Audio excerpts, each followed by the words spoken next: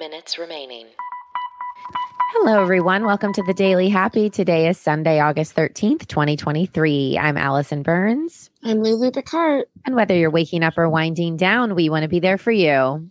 Yes, and you can be there for us by signing up for the newsletter. Just do it at the website, 10kdollarday.com. You click that button, newsletter, once a week. Something that we put together with our very own hands comes right into your inbox. So check it out. Yeah. All right. What you got for us to check out? Well, speaking of being written by our very own hands, so Chat GPT, right? Yeah. And like all those AI chatbots. Yeah. The school season is starting, and professors and teachers are really worried about all of this.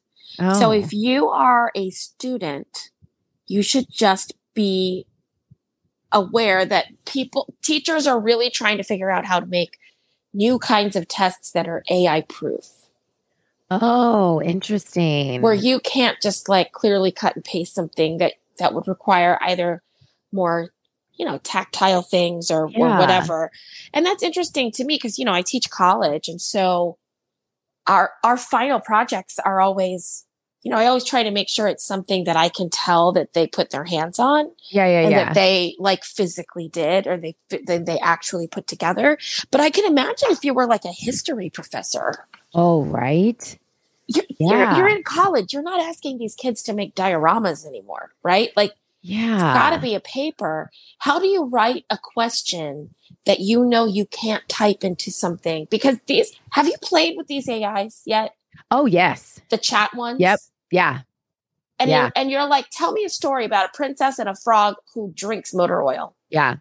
And it'll be like, once upon a time, it's like a full. Oh, it's insane. It actually has helped me in the field I'm in now as like a company manager, though I will have to say I've used it a few times just to get me started on like if I have to let someone go, like that kind of. Oh, that's so smart. Something where just like I need a little bit more of a professional edge. And I haven't always been in that, mindset before. So like it kind of gets me started and I never take it verbatim, but I always get ideas from it. And I do have to say like, but here's the thing, how would they know? Like, is that what they're trying to track? Yeah. I don't even know how you would know though. Well, I think part of it is this puts a lot of work on the professors. Yeah. That they don't have time to do. Do you know what I'm telling you right now? They don't get paid enough to do this. But you can get to know, you could get to know a kid's writing well enough to know if the final was still in their same voice. Yeah. I guess. But what if the kid starts using it from the very beginning? Right. Now, first of all, if you're in college and you're listening to this, you're like, right, I could do that. That's a waste of your money. Don't do that. You're in college to learn. Yeah. You know what I mean? So like, get your learning. But it just seems really hard. They're saying that writing assignments are going to be more personalized to encourage students to write about their own experiences and opinions and perspectives, because that's stuff I guess the AIs can't do.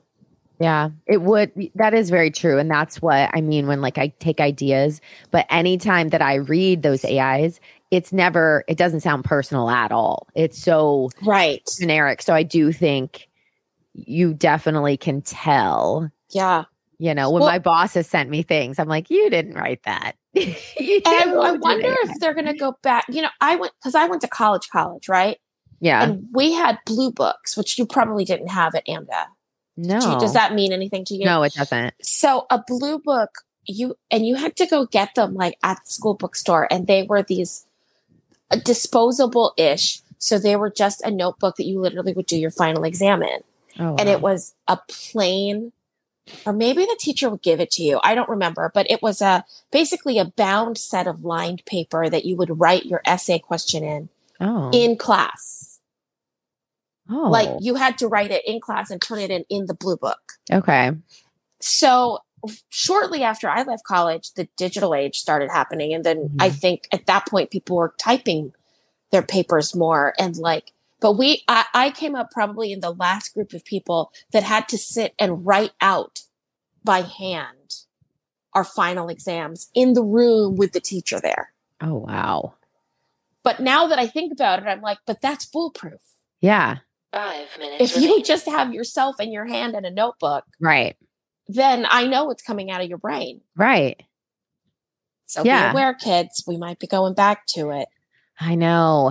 But I do think it's important because, I mean, that you learn differently. And I don't know, like I get there's so many more things to pull from. Even like the calculators are smarter. Do you know what I mean? There's so many things you can use. But I agree with you about you learn differently. I have a,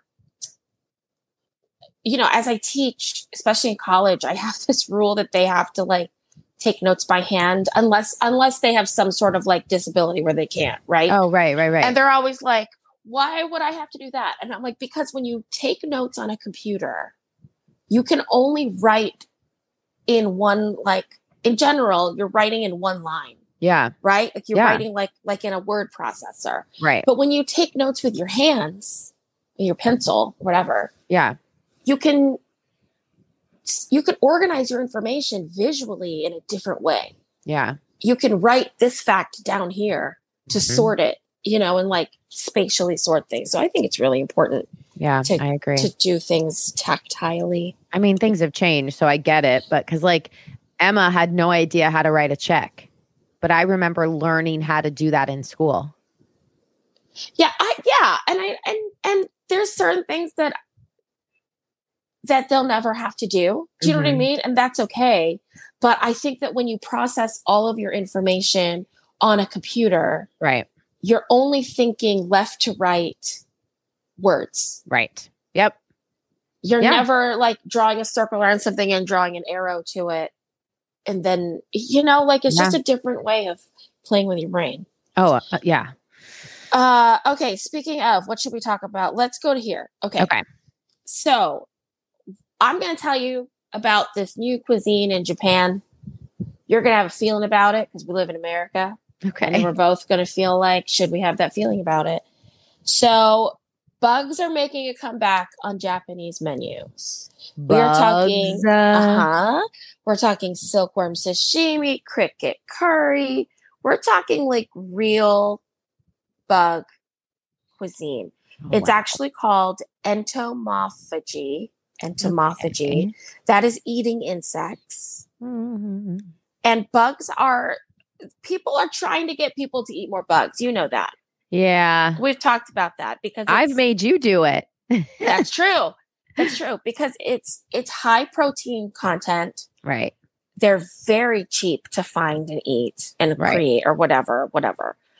Grasshoppers and silkworms and wasps are traditional foods in many landlocked regions where meat and fish are scarce. Yeah. So they know that we can do it. Yeah, exactly. We just have a thought about it, right? Yeah. So we've eaten the like freeze-dried crickets. Ha ha ha, we're eating crickets. Right. Would you go eat a real meal where your sustenance for that meal was coming from bugs? It depends on the context. At a restaurant, like I'm ordering it. Yeah, but we're at a restaurant where that's what they make. Like they specialize in it. I think I would try it. I think there would be some things that were hard to do, especially if I saw these are all dead, right? Oh yeah. Okay. But I think if I saw like wings or eyes, stuff like that could get stuck in my teeth, I might have a little bit of a But with that said, I know that there are communities in the world that do this all the time. So part of me is like, okay, I can do that too. Right. Like we humans can and find it delicious. Right. If you're raised on it. Sure. Absolutely.